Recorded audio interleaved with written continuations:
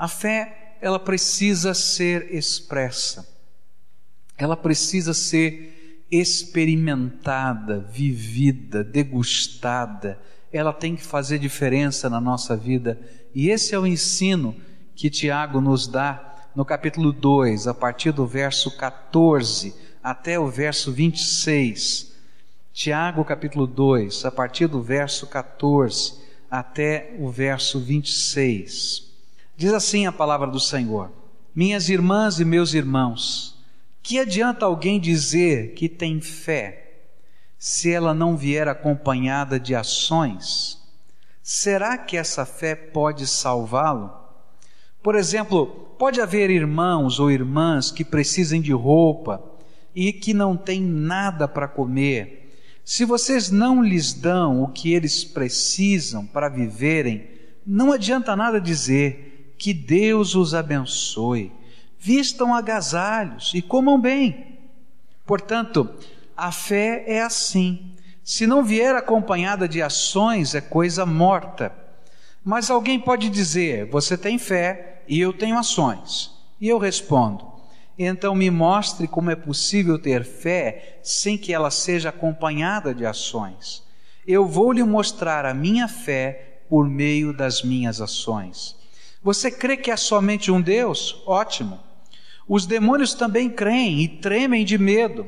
Seu tolo, vou provar-lhe que a fé sem ações não vale nada. Como é que o nosso antepassado, Abraão, foi aceito por Deus? Foi pelo que fez quando ofereceu o seu filho Isaque sobre o altar. Veja como a sua fé e as suas ações agiram juntas. Por meio das suas ações, a sua fé se tornou completa.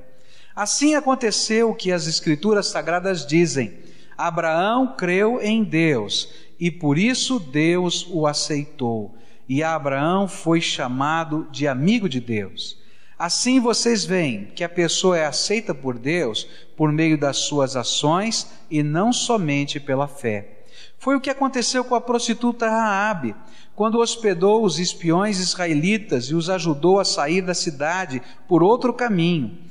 Deus a aceitou pelo que fez. Portanto, assim como o corpo sem o espírito está morto, assim também a fé sem ações está morta. Oremos a Deus. Pai querido, ajuda-nos a compreender a Tua palavra. E nesta hora, Senhor, aplica esta palavra aos nossos corações. Esconde, Senhor, esse pregador atrás da Tua cruz e manifesta o Senhor, a Tua presença, a Tua glória, a Tua vontade, a Tua palavra aos nossos corações. Nós oramos no nome de Cristo. Amém. Fé é uma das doutrinas-chave de toda a palavra de Deus e da fé cristã, da nossa maneira de entender o mundo. Nós estudamos na palavra de Deus que a salvação é através da fé. Efésios capítulo 2, versículo 8 e 9, vai dizer que é pela graça que nós somos salvos, mediante a fé. Isso não vem de vós, é dom de Deus, não vem das obras para que ninguém se glorie. Outro trecho da palavra de Deus que vai nos ensinar sobre fé é 2 Coríntios 5, 7, que vai dizer que quando a fé entra na nossa vida e nós aceitamos Jesus como Senhor e Salvador, pela fé, a nossa vida é transformada. Vamos encontrar na palavra de Deus, lá em Hebreus capítulo 11, versículo 6, o ensino de que sem fé é impossível agradar a Deus. Se eu não andar com Ele por fé, impossível, não consigo agradar o meu Deus. E a Bíblia ainda é mais radical, dizendo que tudo que a gente faz sem fé é pecado. Romanos 14, versículo 23, diz que toda ação que é feita sem fé é pecado. E aí a gente fica com uma dúvida, parece que Tiago está dizendo o contrário. Como é que funciona essa questão? E a grande questão desse livro não é se podemos alcançar a Deus ou não podemos alcançar a Deus pela fé. Tiago está preocupado com outro tipo de coisa. Que tipo de fé pode nos ajudar a chegar perto de Deus? Será que todo tipo de fé nos conduz a Deus? A gente tem vivido num tempo em que é muito comum ouvir-se isso, não é isso? Todos os caminhos levam aonde? Levam a Deus. A gente não escuta isso mesmo? Todos os caminhos levam a Deus?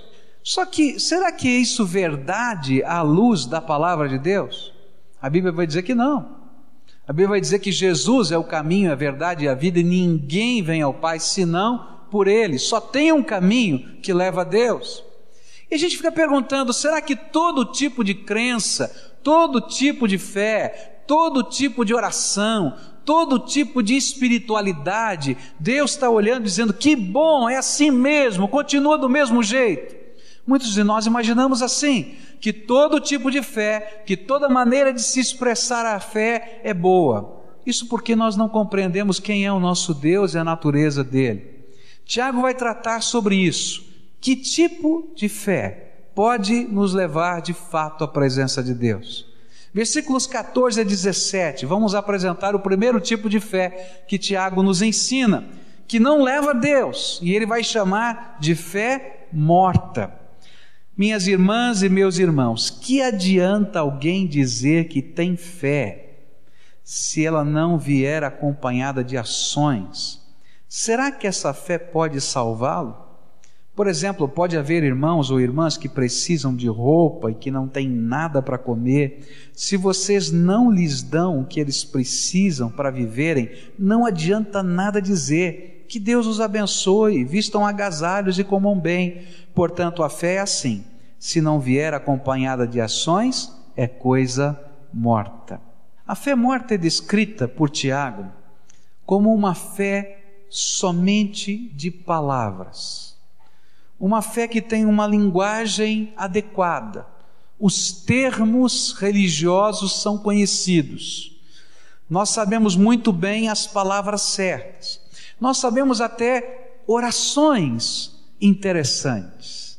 Eu me lembro de uma vez nós estávamos fazendo um intercâmbio com uma igreja e estávamos na hora do café, tínhamos chegado lá naquela outra igreja, a igreja estava oferecendo um café e pedindo que eu orasse. Naquele momento, agradecendo o pão, agradecendo a comunhão dos irmãos. Eu comecei uma oração e estavam lá os motoristas, não é? E um deles, muito querido, muito piedoso, chegou: pastor, será que o senhor poderia me dar uma cópia da sua oração? E eu fiquei numa situação complicada. Eu disse para ele assim: sabe, eu não tenho cópia. Mas eu precisava tanto da cópia dessa oração. Eu disse: mas por quê? Não, porque eu queria levar para minha casa, para a gente orar nas refeições, essa oração que o senhor orou. E aí a gente fica pensando, puxa vida, ele estava sendo tremendamente sincero e verdadeiro, tremendamente querido, ele não precisava nem nos procurar, mas na concepção dele, fé tinha a ver com as palavras. Palavras que eram poderosas, palavras que eram mágicas, palavras que podiam fazer diferença, mas não é essa a fé que Deus está procurando. Quantas vezes a gente abre um jornal e vê orações, oração poderosa para quem está endividado. Eu vi outro dia, é verdade, oração poderosa para segurar marido. E às vezes a gente está imaginando que se eu orar aquelas palavras direitinho, tantas vezes por dia, tantas semanas, eu vou conseguir um milagre. Será que é esse o tipo de fé que Deus está esperando de nós? Uma fé de palavras, uma fé de orações, fé às vezes até de citação bíblica. Eu conheço muita gente que conhece a Bíblia de cor, e você às vezes vai admoestar a pessoa porque está em pecado, está vivendo de uma maneira errada, e a pessoa começa a dizer: é verdade, pastor, na Bíblia está escrito em tal lugar, diz: é verdade, naquele lugar. E você vai dizer: não, pastor, eu também me lembro que na Bíblia está escrito assim, já viu? Só que a vida dele não tem nada a ver com a Bíblia que ele cita, sabe de cor, na ponta da língua, mas não tem nada a ver com a vida, com o coração. Tiago está dizendo que esse tipo de fé é morta, não funciona, é uma fé vazia, é uma fé que tem aparência de piedade, mas ela não produz vida, ela não produz ação, por isso ela é morta. Uma das coisas tristes da gente ir num funeral é a gente ver o corpo no caixão. A gente chega ali e vê o corpo de um ente querido, e é tão triste quando a gente percebe os familiares mais próximos ali do corpo, geralmente sentam em volta ali do corpo, não é? E quando o grupo se esvazia, não tem tanta gente, eles começam a conversar. E como pastor eu já vi isso tantas vezes, né? A pessoa começa a falar: fulano, tal. puxa vida, aquilo, olha, você precisa ver como é, como se ele estivesse ali, não é? E de repente dói o coração, porque o corpo está ali, mas a pessoa está morta, não tem expressão, não tem vida, não tem reação. Tiago está dizendo que a fé, que é só de palavra, que é só de ritual, que é só de a gente frequentar uma igreja, que é só de uma tradição religiosa, A, B, C ou D, que é só uma expressão qualquer de religiosidade ou de espiritualidade, é morta, não funciona, não produz os seus efeitos. E para ilustrar essa verdade, ele vai colocar diante de nós a cena de alguém em extrema necessidade que nos procura pedindo ajuda. E o que fazemos é somente falar palavras bonitas, revestidas de piedade, sem nenhuma ajuda prática para aliviar a fome ou o frio daquela pessoa. A pessoa chega para você e diz assim: olha, meu estômago está doendo de fome, faz 3 dias que eu não como, estou mal aqui, está horrível a minha situação. E você diz: puxa vida, estou penalizado com a sua dor, coisa horrível, vem cá meu irmão, eu vou orar por você. Jesus abençoa essa pessoa, tenha misericórdia. E aí quando você termina a oração, né, fez até aquele barulhinho no estômago, né? Então aí está imaginando alguma coisa, agora você é abençoado. O que é a bênção? É comida. E a gente diz: tchau, até logo. Ou ele chega morrendo de frio e diz assim: ô menino, está muito frio, precisa pôr um casaco. Não tenho. Mas que Deus te abençoe, né? Tiago está colocando essa cena diante dos nossos olhos para dizer que assim como a nossa atitude piedosa naquela hora não tem nada de piedade, só tem palavra vazia, que não moveu-nos em nenhum sentido, que é vazia de expressão, também a fé, que é só de falar, que é só expressão religiosa, que é só liturgia, também não nos produz nada espiritualmente. O que está por trás dessa ilustração é que, como cristãos, nós temos a obrigação de viver uma fé que se preocupa com as pessoas. Deus não quer que nós vivamos uma fé meramente contemplativa, que você se tranque num mosteiro e que você comece a recitar as orações de manhã até de noite, mas que você não se envolva com as situações, com os problemas, com as necessidades das pessoas que estão à sua volta.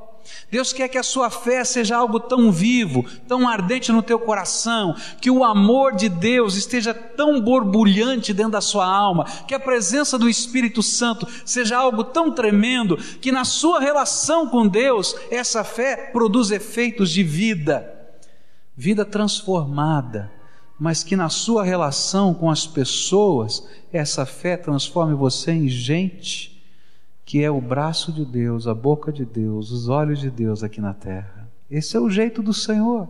E o que Ele está dizendo está escrito em toda a palavra de Deus. Gálatas 6,10 diz assim: então, enquanto temos oportunidade, façamos o bem a todos, mas principalmente aos domésticos da fé. Jesus disse em Mateus 25:40, e responder-lhe-ás o rei: em verdade vos digo que sempre que o fizestes a um desses meus irmãos, mesmo dos mais pequeninos, a mim o fizeste.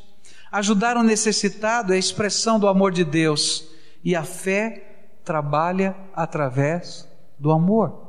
Gálatas 5,6 diz assim: porque em Cristo Jesus nem a circuncisão nem a incircuncisão vale coisa alguma, mas sim a fé que opera pelo amor. Olha só o que Paulo está dizendo, a mesma coisa que Tiago está falando de circuncisão. Circuncisão era a cerimônia mais importante no contexto do judaísmo, e as pessoas se orgulhavam disso, dizendo: olha, a marca que eu tenho na minha carne diz da minha fé. Eu não posso apagar a minha fé, porque ela não está marcada só na minha mente, mas está marcada na minha carne. E aí Paulo vai dizer: olha, nem a circuncisão vale alguma coisa, a cerimônia mais importante, nem a incircuncisão, os gentios que adoravam a Deus, mas o que importa é uma fé viva, que está operando dentro de nós e se manifesta através de amor a Deus e às pessoas. Nosso amor não pode ser apenas de palavra, a nossa fé não pode ser apenas de palavra, Amor e fé precisam se transformar em coisas práticas na nossa vida. 1 João 3, versículos 17 e 18 dizem assim: quem, pois, tiver bens do mundo e vendo o seu irmão necessitado lhe fechar o seu coração, como permanece nele o amor de Deus? Filhinhos, não amemos de palavra, nem de língua, mas por obras e em verdade. A fé morta nos ilude. Nós imaginamos que vivemos uma fé porque temos a roupa certa, vamos a um endereço que tem uma placa chamada igreja, carregamos a Bíblia debaixo do braço, conhecemos o vocabulário certo, mas a nossa vida, as nossas ações, as nossas palavras, os nossos gestos não refletem que alguma coisa mudou na nossa vida. Não somos capazes de amar nem a Deus de todo o coração e nem aos homens. Não somos capazes de viver esta fé na prática, de colocar os valores de Deus em prática na nossa vida. Esse tipo de fé se transforma em mera tradição, e a Bíblia diz que ela é morta, não funciona, não produz efeito, não produz transformação. Jesus contou-nos a parábola do bom samaritano, e naquela parábola que vimos hoje pela manhã, inclusive, nós vamos encontrar esse tipo de fé, uma fé tão séria como a de um sacerdote, mas que olha alguém caído no chão e não se sente movido a agir em amor. Que tipo de fé é essa, diz Tiago? Não funciona, não bate bem. Talvez um dos grandes problemas não é a questão se nós somos capazes ou não de amar, mas se Deus está nos transformando naquele tipo de gente boa que só por viver motiva e impressiona as outras pessoas. Sabe? Porque Jesus habita no teu coração, você é alguém diferente. Você é alguém diferente. Tem muito crente chato, você sabia disso? Tem muito crente chato, horrivelmente chato. Eu conversei alguns dias atrás com um irmãozinho que recebeu uma visita, ele estava no hospital, a sua irmã pertencia a uma igreja lá em Campinas, ligou aqui para a nossa igreja, para um grupo fazer uma visita no hospital.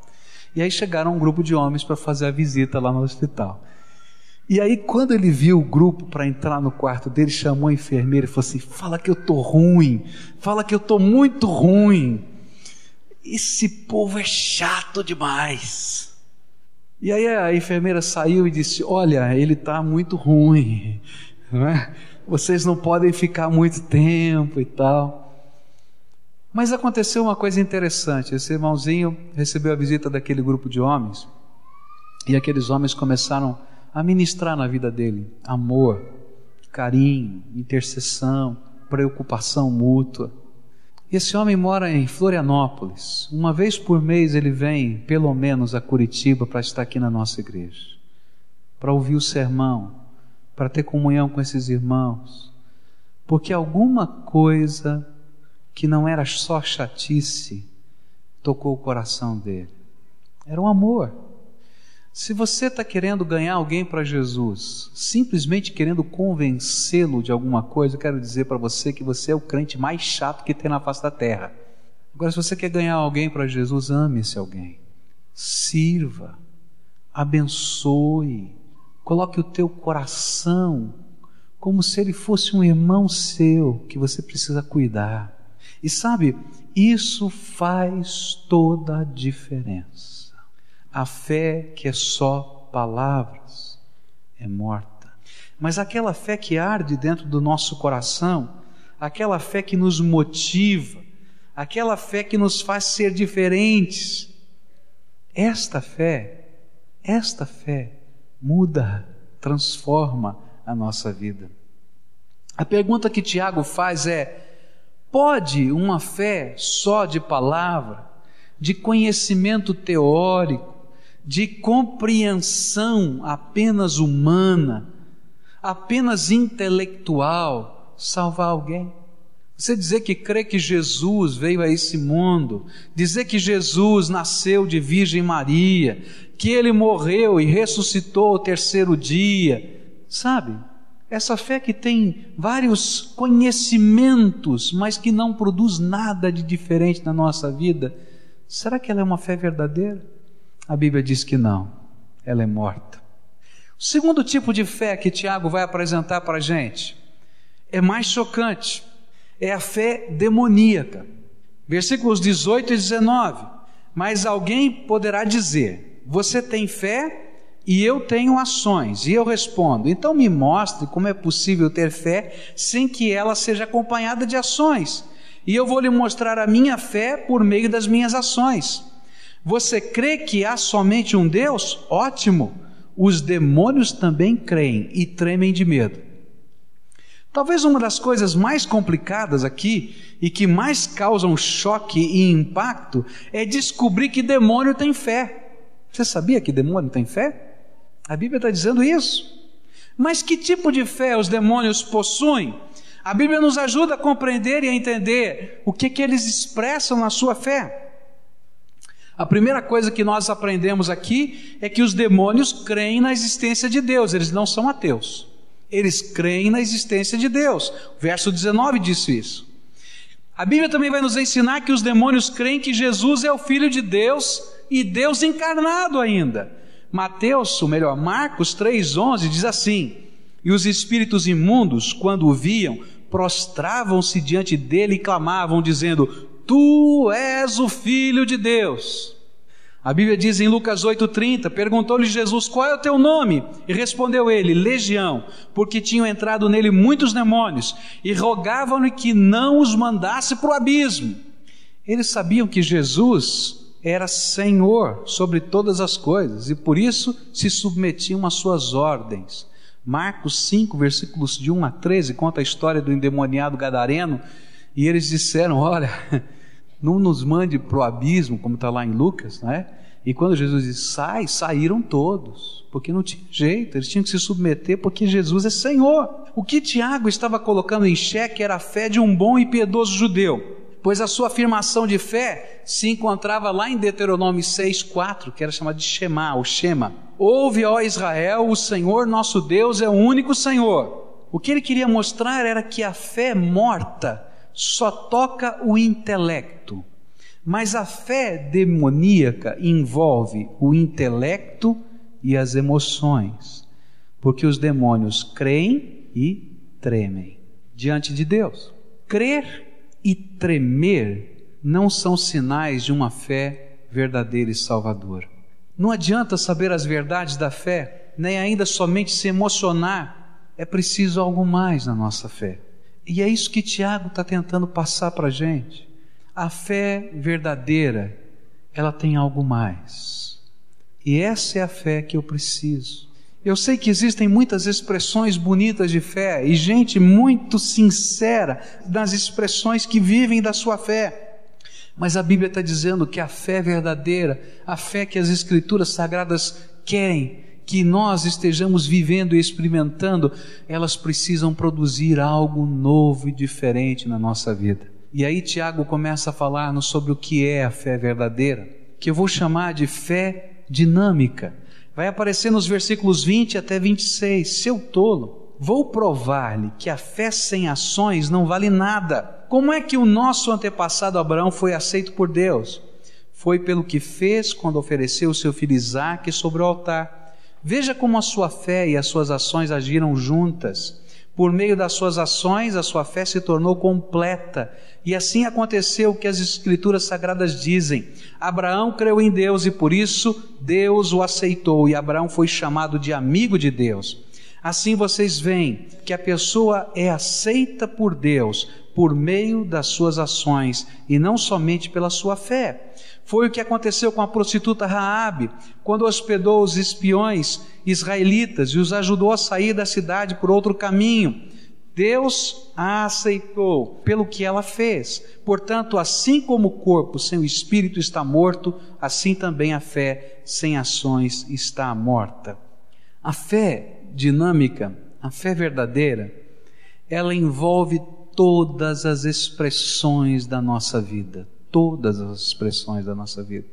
Eu vou ter que crer em Deus com o meu intelecto. Eu creio que Jesus veio a esse mundo encarnado, nasceu de fato da Virgem Maria, habitou aqui entre nós, fez milagres poderosos, morreu na cruz do Calvário por causa dos meus pecados, desceu ao Hades, arrancou das mãos de Satanás as chaves da morte e do inferno, ressuscitou ao terceiro dia, é Senhor glorioso. Eu creio nisso, e eu preciso crer nisso. Eu quero dizer mais para você. Eu quero viver um tipo de fé que seja eletrizante na minha alma, que eu possa sentir a presença de Deus, que eu possa ouvir a voz de Deus, porque o meu Deus está vivo, não está morto. Eu posso experimentar todas essas coisas, isso é verdade.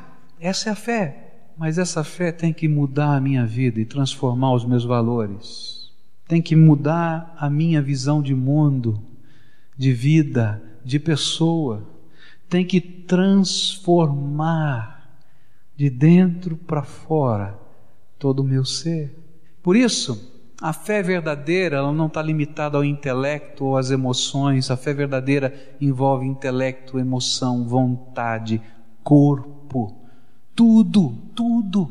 A Bíblia vai dizer que a fé verdadeira é uma oferta que eu entrego no altar. A fé verdadeira é como se a gente estivesse no culto do judaísmo, e lá no culto do judaísmo, o que você fazia? Você nunca ia para esse culto de mão vazia, você sempre levava uma oferta, e a oferta não era só dinheiro, especialmente era algum animalzinho que ia morrer no teu lugar, porque você é pecador, você não pode apresentar-se diante de Deus justo, perfeito, do jeito que você está. Então você levava aquele animalzinho que morria no teu lugar, e aquilo era uma expressão de adoração. Mas a Bíblia vai nos dizer que agora que Jesus já morreu na cruz do Calvário por nós, Ele já tomou o nosso lugar na cruz do Calvário, sabe o que eu levo na presença de Deus? Eu não posso ir outra vez de mãos vazias, e eu vou lá e eu me coloco no altar de Deus. E a Bíblia diz que isso é um sacrifício vivo, santo e agradável a Deus. A fé dinâmica é quando eu coloco o meu intelecto no altar de Deus, a minha emoção no altar de Deus, o meu corpo no altar de Deus, a minha vontade no altar de Deus, os meus bens no altar de Deus, o meu futuro no altar de Deus, o meu passado no altar de Deus, toda a minha vida no altar de Deus. Todo dia, se eu estiver trabalhando, se eu estiver em casa, se eu estiver na igreja, se eu estiver fazendo qualquer coisa, eu continuo no altar de Deus, porque eu vivo para a glória de Deus.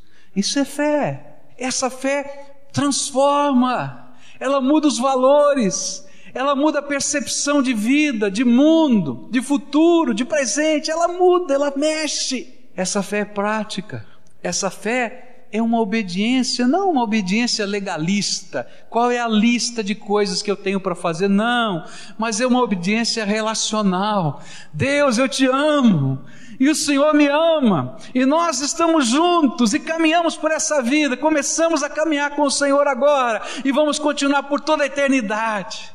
O Senhor é meu amigo, eu sou teu parceiro, sou cooperador do teu projeto. E aí Tiago, para ilustrar isso, ele vai colocar duas figuras do Velho Testamento. Duas figuras que ele tirou de Hebreus 11. Hebreus 11 tem uma lista de gente, tá? Que são chamados de os heróis da fé. Homens e mulheres que viveram uma fé prática. Uma fé que representava colocar toda a vida no altar. Uma fé que não estava preocupada se podia perceber o que Deus ia fazer, mas uma fé que também não estava preocupada com o custo daquilo que Deus pedia para que eles fizessem. Uma fé que era capaz de crer que Deus pode fazer a gente andar sobre as águas, mas uma fé que também não se preocupa se a gente tiver que mergulhar nessa água. Você consegue entender isso? Senhor, vai ser do teu jeito, não é do meu. O Senhor pode tudo, e eu creio em tudo, mas a minha vida está nas tuas mãos para fazer a tua vontade. A gente vai encontrar na palavra de Deus esses exemplos, de gente que andou sobre as águas, e gente que foi afogado nas águas. E a gente vai dizer, Senhor, como é que pode? Eles não eram homens de fé. É porque eles criam que Deus podia tudo, mas eles não estavam preocupados com o preço de qualquer coisa que Deus pedisse a eles. Estevão foi um desses homens. Estava lá, um tribunal, em volta dele, as pessoas o julgando por causa da sua fé. E ele começa a recitar a palavra de Deus e contar toda a história do Velho Testamento que conduz a Jesus.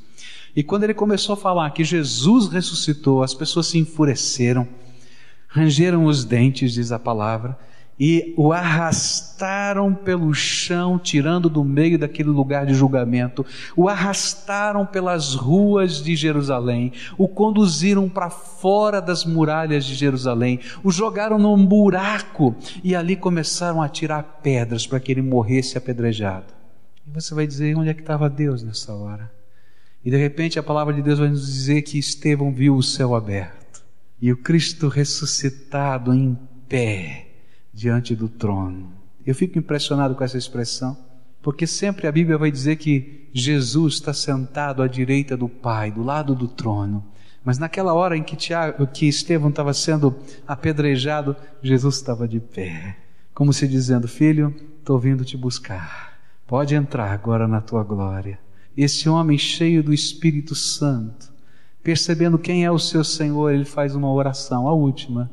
Senhor Jesus, não impute pecados a essas pedras que estão sendo jogadas e as pessoas que jogaram as pedras, porque eu quero me unir com o Senhor na missão de salvar toda essa gente. Isso é fé, fé verdadeira. Em outras situações a gente vai encontrar aquele tipo de fé, essa mesma fé verdadeira que faz andar sobre as águas. Está Pedro lá na noite anterior de ser morto, e o anjo do Senhor vai lá porque a igreja está orando. A igreja nem está crendo muito que Deus vai fazer alguma coisa, mas a igreja está orando. E então o anjo do Senhor vai lá, arranca Pedro de lá, arranca as correntes, arranca tudo. Ele sai pela porta e ele vai para casa onde a igreja está reunida, bate na porta, a igreja não abre a porta porque não acredita que é ele que está lá de fora. O que eu quero dizer para você é que a fé não tem nada a ver com milagres apenas. A fé tem a ver com relacionamento com Deus, compromisso com o Senhor, vida colocada sobre o altar. E os dois exemplos que Tiago vai usar são de Abraão.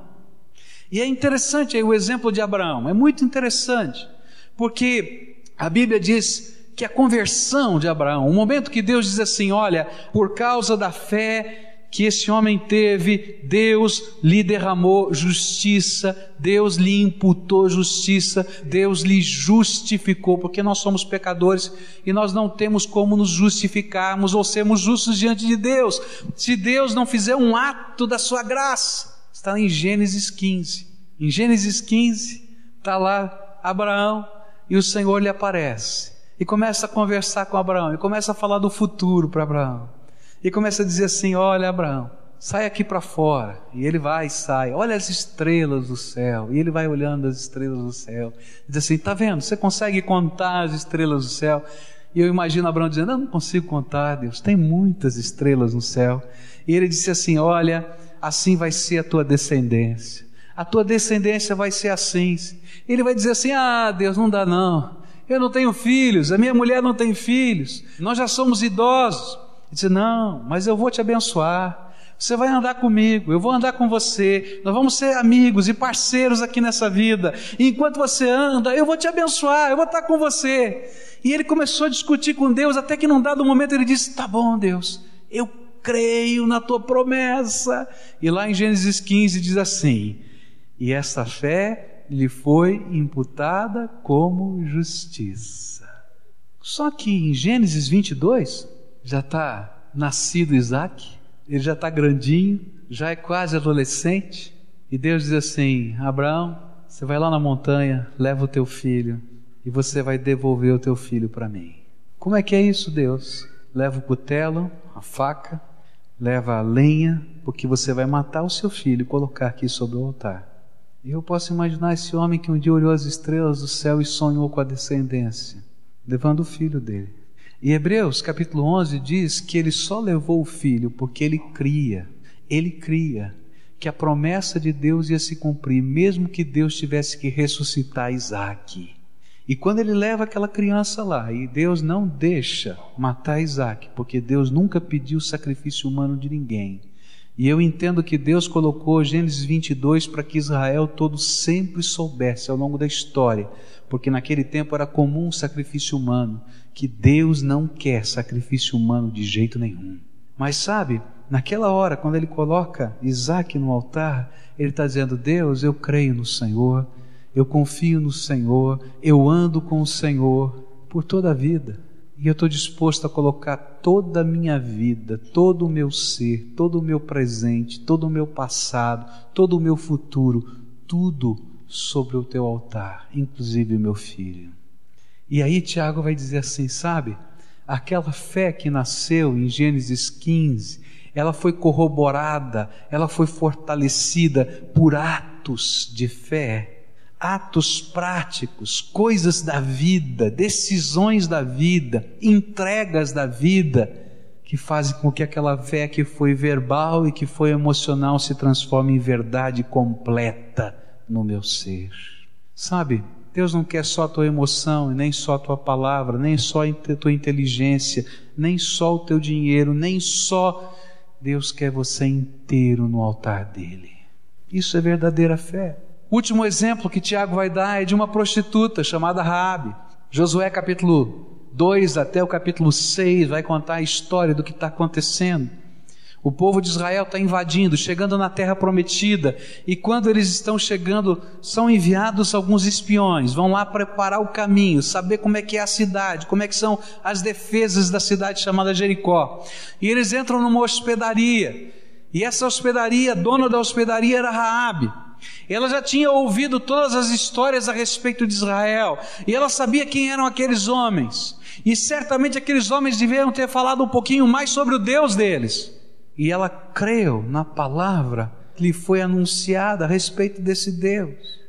Mas essa não foi apenas uma crença intelectual, mas a Bíblia diz que ela escondeu aquele espião, e ela fez um pacto com o Deus daqueles espiões, dizendo: olha, quando Deus entregar essa cidade, porque eu sei que Deus vai fazer isso, eu quero que Deus se lembre de mim.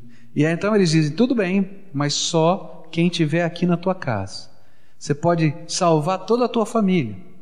E nos dias que antecederam a invasão, ela saiu batendo na porta do seu tio, do seu pai, do seu irmão, dizendo: olha, vão para minha casa, porque eu tenho um pacto com o Deus daquele povo.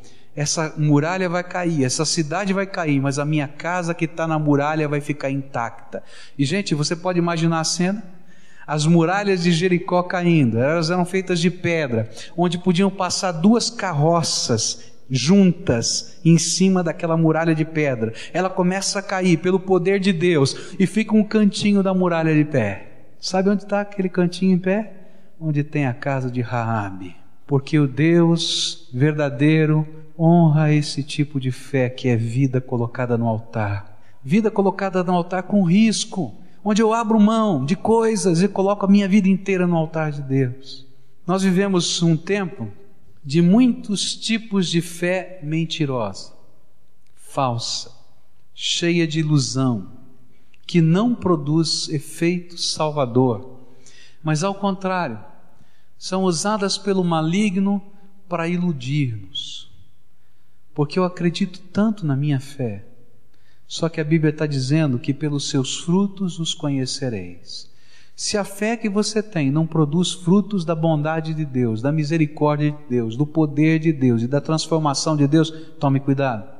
Termino lembrando o que Jesus falou. Mateus capítulo 7, versículos 21 e 22 são impressionantes. Jesus, no final do Sermão da Montanha, ele diz assim, que nem todo aquele que diz Senhor, Senhor entrará no reino dos céus, mas somente aquele que faz a vontade do meu Pai que está nos céus.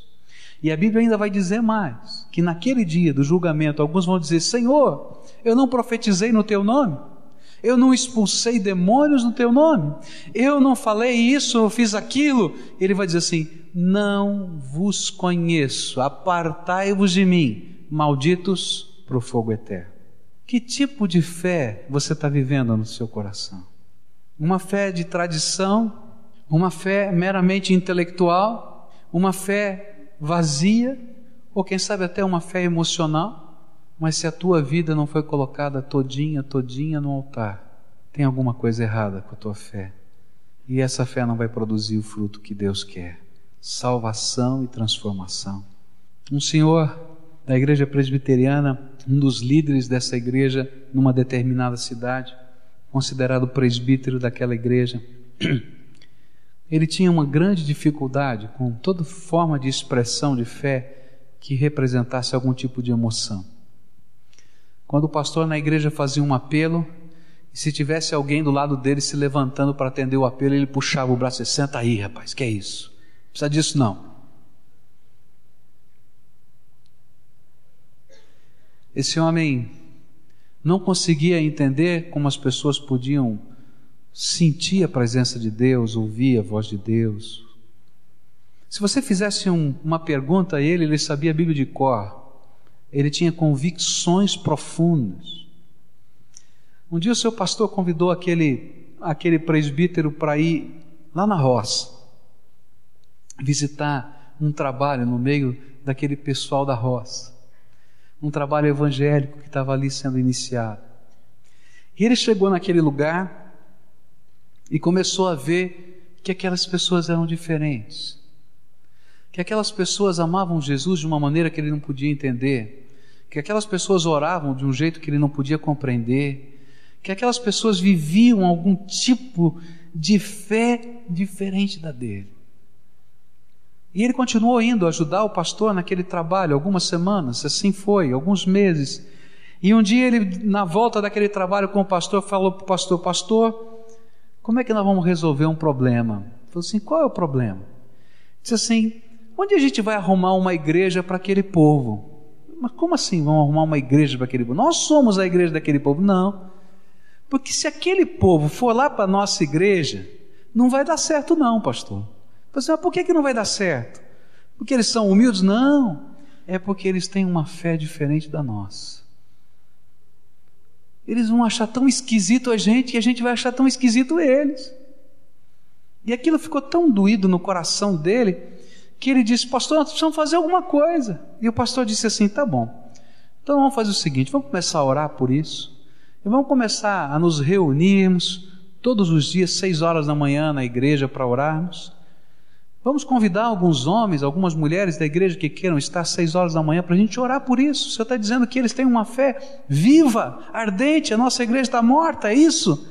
É, pastor, então vamos orar. E aí começaram, alguns dias, foram lá, semanas, algum tempo. Uma dessas manhãs o pastor não estava, tinha passado a noite atendendo uma situação de crise de uma família, e não foi às 6 horas da manhã, e era aquele presbítero que estava dirigindo o culto, 6 horas da manhã.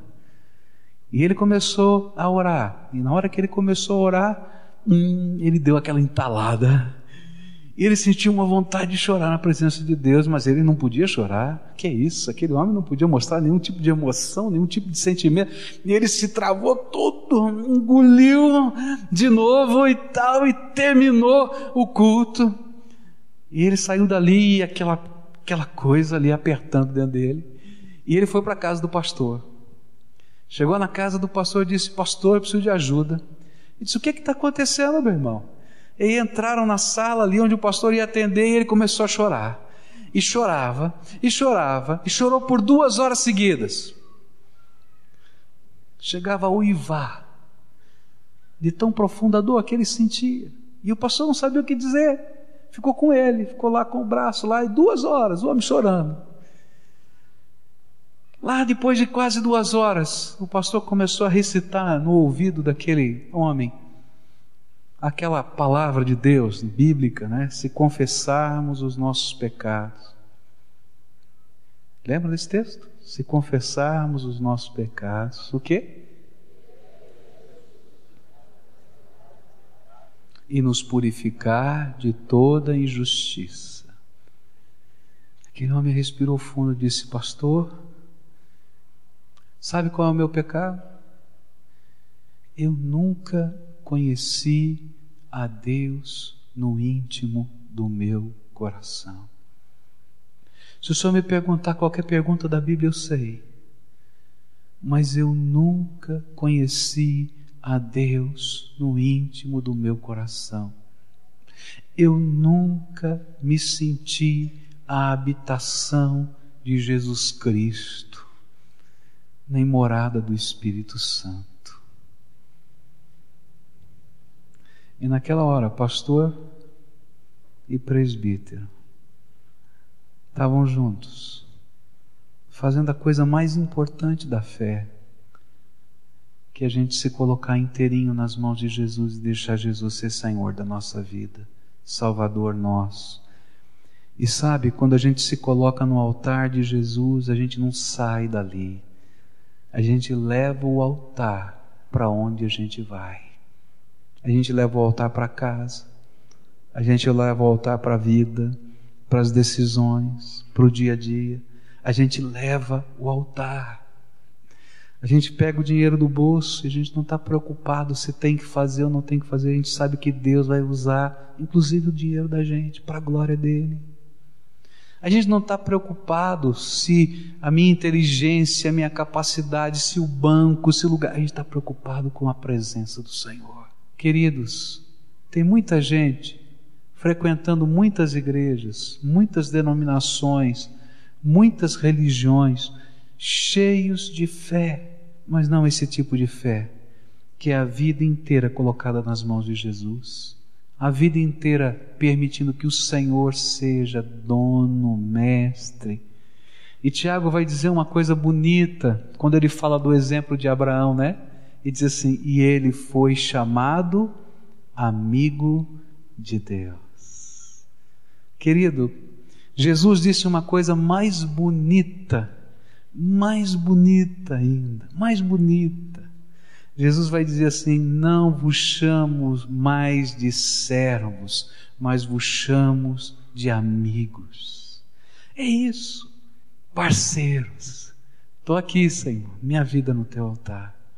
Você tem esse tipo de fé? Eu queria convidar hoje você a tomar uma decisão muito séria, que não é só intelectual, não é só emocional, ainda que tenha intelecto e emoção envolvidos, mas que é prática.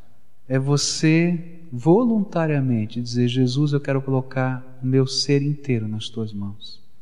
De hoje em diante, quem manda no meu coração, quem manda na minha vida, quem manda no meu futuro, quem manda no meu passado, quem tem o controle é o Senhor. Senhor, eu não posso ser teu amigo se o Senhor não me lavar com o teu sangue. Por isso, Senhor, eu vou colocar minha vida com pecado e tudo suja no teu altar, porque o Senhor é o único que pode me lavar e me limpar, eu não posso me purificar sozinho. Mas eu quero continuar no teu altar por toda a minha vida. E quero ser alguém para a tua glória. Eu sei que algumas vezes, segundo o teu propósito, o Senhor vai me fazer andar sobre a água. Mas, Senhor, se o Senhor pedir alguma coisa que eu tenha que entregar, eu não estou avaliando o custo, porque o Senhor é o bem mais precioso que pode existir para mim. O resto não tem sentido.